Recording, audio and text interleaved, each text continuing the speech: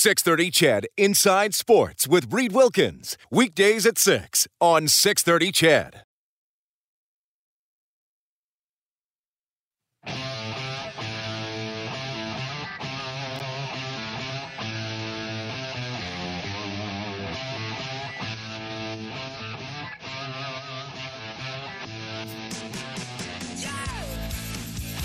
Let's take a quick look around the NHL. Austin Matthews has his 34th of the season.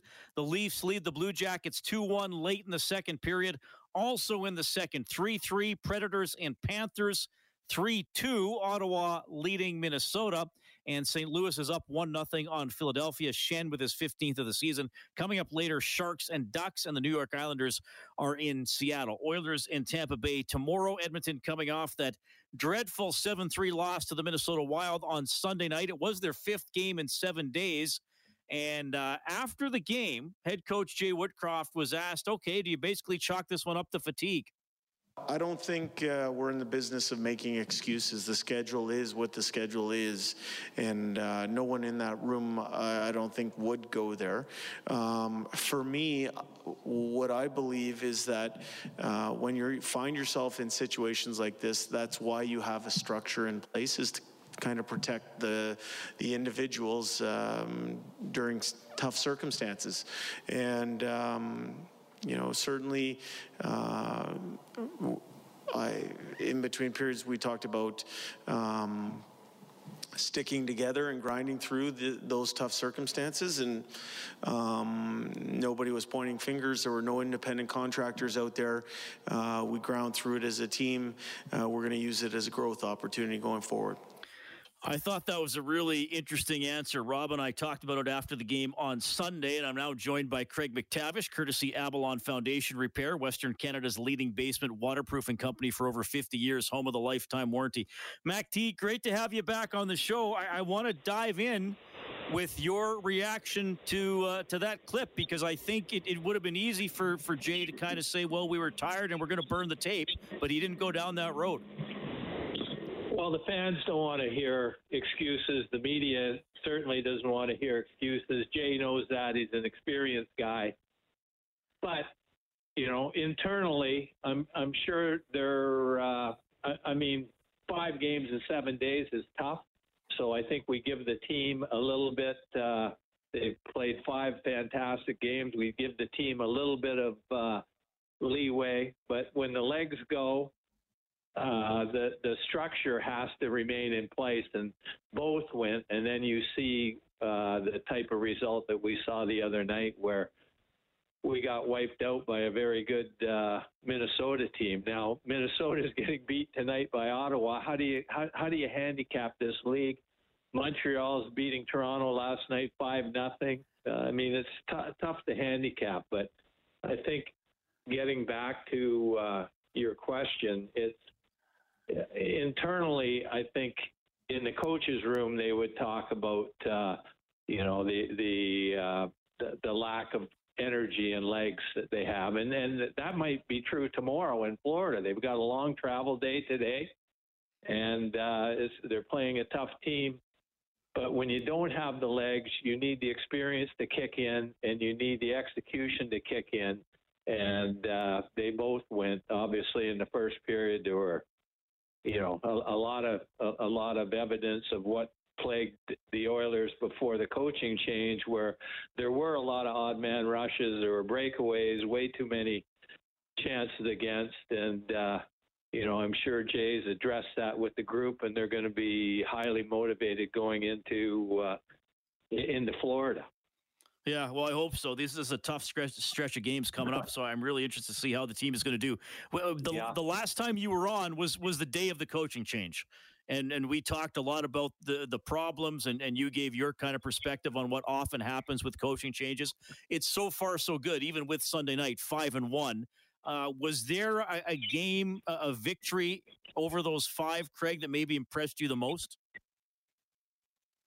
I think just collectively, I was really amazed at the change in the team over such a short period of time, and I think everybody was.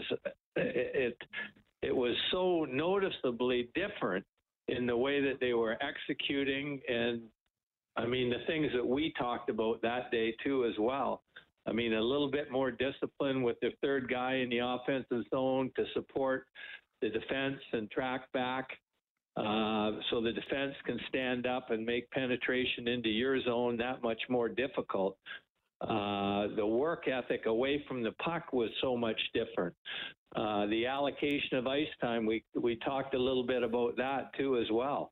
And I mean, you see, anytime you have a coaching change, you have guys that are going to be disappointed. You have guys that are going to be neutral, and you're going to have guys that are going to be excited for another opportunity and maybe a better chance. And we're seeing that in, the allocation of 11 forwards and 7 defensemen.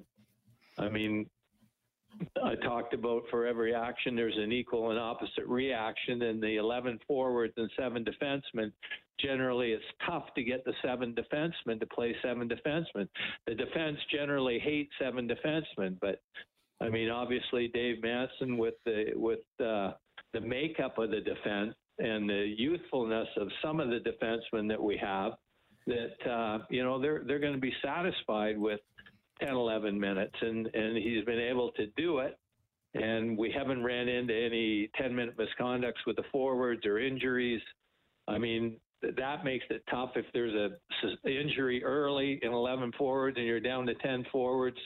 I mean, that's really hard to compete in today's NHL with 10 forwards throughout the game. But what it does do is it allows the 10th and 11th forward to all of a sudden play with some pretty good players. I mean, Jay's put Connor there. He's put Nuge there. He's put Leon there. He's put Zach Hyman there. And all of a sudden you turn a fourth line into something that was pretty impotent, very impotent, up until Jay got there, into something that's pretty dangerous. And everything, I mean, amazingly, everything has worked for this coaching change and for this coach. And obviously there's going to be some adversity. We saw a bit of it in the Minnesota game, but it's up to the players to prove tomorrow night that was an aberration instead of the start of an all too familiar trend that we've seen over the years. And I still believe that this team is a good team, an elite team, and they've played that way through the first certainly 5 of the 6 games that since the coach has been changed. But it's a great opportunity for the team to prove they're an elite team by going through Tampa, Florida, Carolina. I mean, Florida is like Alberta was. Maybe not quite as strong as Alberta was in the mid 80s, but it's similar. I mean, it's murderer's row down there. You're going to have to be on top of your game to be in the games, and that means have your energy levels high and have your execution at a high level. Well, yeah, I was given some of the stats in the first half hour of the show. I mean, these teams are 4th, 2nd, and 3rd overall, respectively, in the order that the Oilers are going to play them. And Florida is plus 63 in goal differential and 23-3 at home. So, yeah, they're pretty deadly. But I'm more worried about Chicago and Philadelphia. Already? You're thinking that far ahead?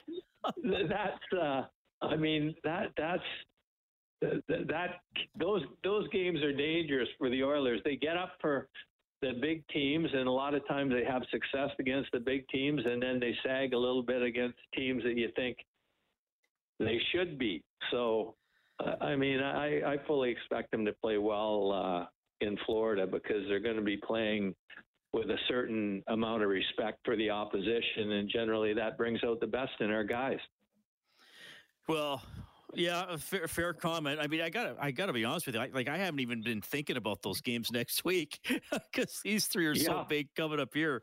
But so I guess you're putting on your coach's hat for thinking maybe those games next week might be a bit of a downer after playing these 3 big ones. Okay, that's interesting. We're going to remember that for next time we talk.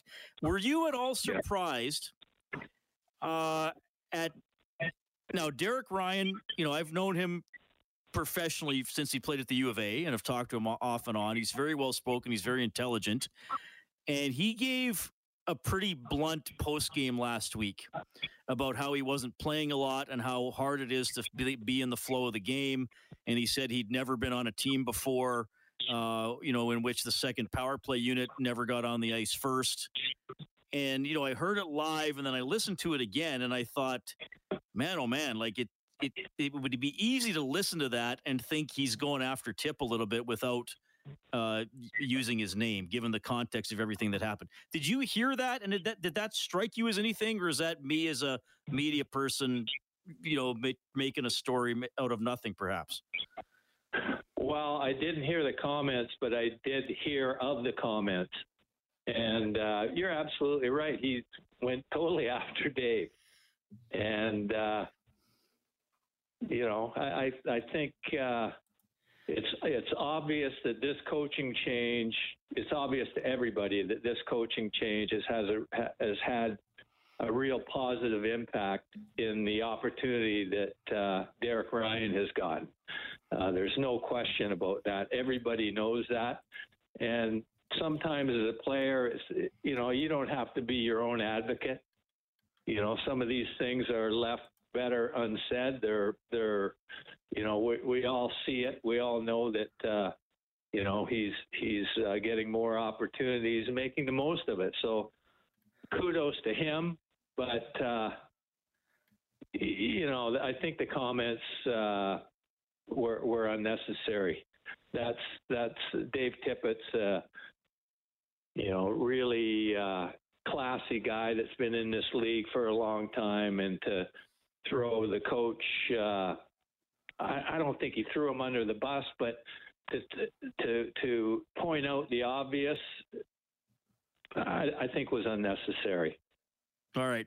We're going to hit on a couple more things with Craig MacTavish. He's got his old teammate, and I guess a guy who would have been an adversary at times in his NHL career as well, Dave Manson, on the bench of the Oilers. And Tyler Benson scored his first career goal on Sunday, so I'm going to ask you, Mac T, about your first one.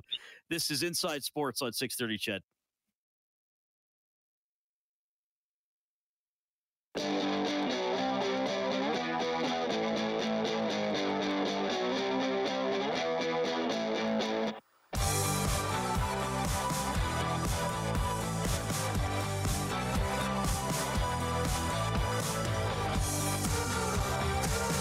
Craig MacTavish joins us every second week here on Inside Sports. He's presented by Avalon Foundation Repair, Western Canada's leading basement waterproofing company for over 50 years, home of the lifetime warranty. Craig, you played with and against Dave Manson. Allow me to make the obvious comment. I'm guessing you liked him more as a teammate than an adversary. Oh, talk about playing the role of master of the obvious tonight, Reed. No, he was a scary guy to play against. I think, he kind of cut his teeth with the scariest of them all. Ben Wilson was, there weren't too many guys as tough as they were back in those days that wanted to hurt you. And, Ben Wilson was for sure one of those guys. He was scary. And Dave Manson kind of followed in his footsteps. And the kindest, most soft-spoken person off the ice, but an absolute assassin on the ice. And really cut his teeth that way in Chicago. And then when he came to Edmonton, it was... he's just a fantastic person. And, anybody that knows the Mansons and the Manson family know what quality people they are. But, wow, did that guy have an edge to him. Yeah, he was fun to watch. Did you ever think there was coaching in his future? I don't know how much you would have thought about that stuff while you were playing, but did you see that in Dave at all? Well, I never really thought he'd get into it. He went back to Prince Albert, and as my buddy says, he was boss hog of Prince Albert. He had a bunch of stores there, and he was dabbling in retail, and I never really thought that it had much allure to him. And then he got into it, and he's good at it. He's extremely loyal, respectful, and he's very good at what he does. But I never really saw that, and I really never saw Louis DeBrusk getting into broadcasting. I mean, it just, everybody takes some different paths, but I mean, I never really saw Louis to have those qualities with the media, and now he does such a fantastic job. And I mean, he sees so much in the game that, you know, I never saw any of that either when I played with him. Darryl Ray, yes, I would have seen him get into broadcasting, but Louis, no, and now Louis does such a fantastic job. Yeah, and Louis is one guy, Craig, I'll tell you, if I sit and talk to him in the stands, he's so good at explaining and like understanding why, like not just that I'm asking the questions, but understanding why I'm asking the questions. Like he doesn't, because some guys you'll ask a question and they'll sort of almost give you that attitude. It's like, well, you didn't play in the NHL, so there's no way I can possibly make you understand. But Louis very much like, hey, I get where you're coming from because you know you're watching and you see this, but here's what I was experiencing on the ice as I'm going through that. So I always love that he takes the time to do that. we never saw that. Maybe it was us. We never asked the question. That's right. But he had all the answers. He just wasn't forthcoming unless somebody asked him about it, and nobody really did. Okay, in the last couple minutes here, Benson got his first NHL goal. I believe I got yours here. I couldn't find audio of it. January 4th, 1980, Boston and Winnipeg. What's the memory? Wayne Cashman came around the back of the net, centered it to me, and I one-timed it against Lindsay Middlebrook, or as Dave Semenko used to call him, Mindy Littlebrook. But a smaller goalie for the Jets, but something that you know, I was really happy for Tyler, and something that he'll remember for the rest of his life. Do you have the puck? Do you still have the puck from that one? I'm not big on memorabilia and that type of stuff. I have stuff in boxes that's laying around. I haven't seen that in years, so I doubt it. But I did have it for a while. Okay, and a rare 2-1 game in the 1980s, so you got the game winner. So there you go. Really? Well, that I didn't know. Yeah, you guys won 2-1. No, but no, what a thrill for Tyler Benson, another guy that's got a little bit of a lift from the coaching change. Yeah, it's going to be curious to see if he can keep it going. He works hard. I was glad he got that one, even though it unfortunately didn't have a huge impact on the game. But he was saying today, family in the crowd, Edmonton kid. So I hope it's a spark for him. Hey, Craig, this is always a blast. We'll do it again in a couple of weeks, of course. Always enjoy your perspective and enjoy this road trip. We're going to have a lot to talk about in 2 weeks. Sounds good, Reed. Hopefully the team comes out gangbusters tomorrow for the win against a tough Tampa team. Talk to you in a couple of weeks. That is Craig McTavish checking in, courtesy Avalon Foundation Repair, Western Canada's leading basement waterproofing company for over 50 years, home of the lifetime warranty. Okay, we're rolling along here. Great first hour of the show. We will go down to Tampa. Bob Stauffer is standing by, and Calgary on fire. 10 in a row. Pat Steinberg will tell us how it's happening. 630 CHED Inside Sports with Reed Wilkins. Weekdays at 6 on 630 CHED.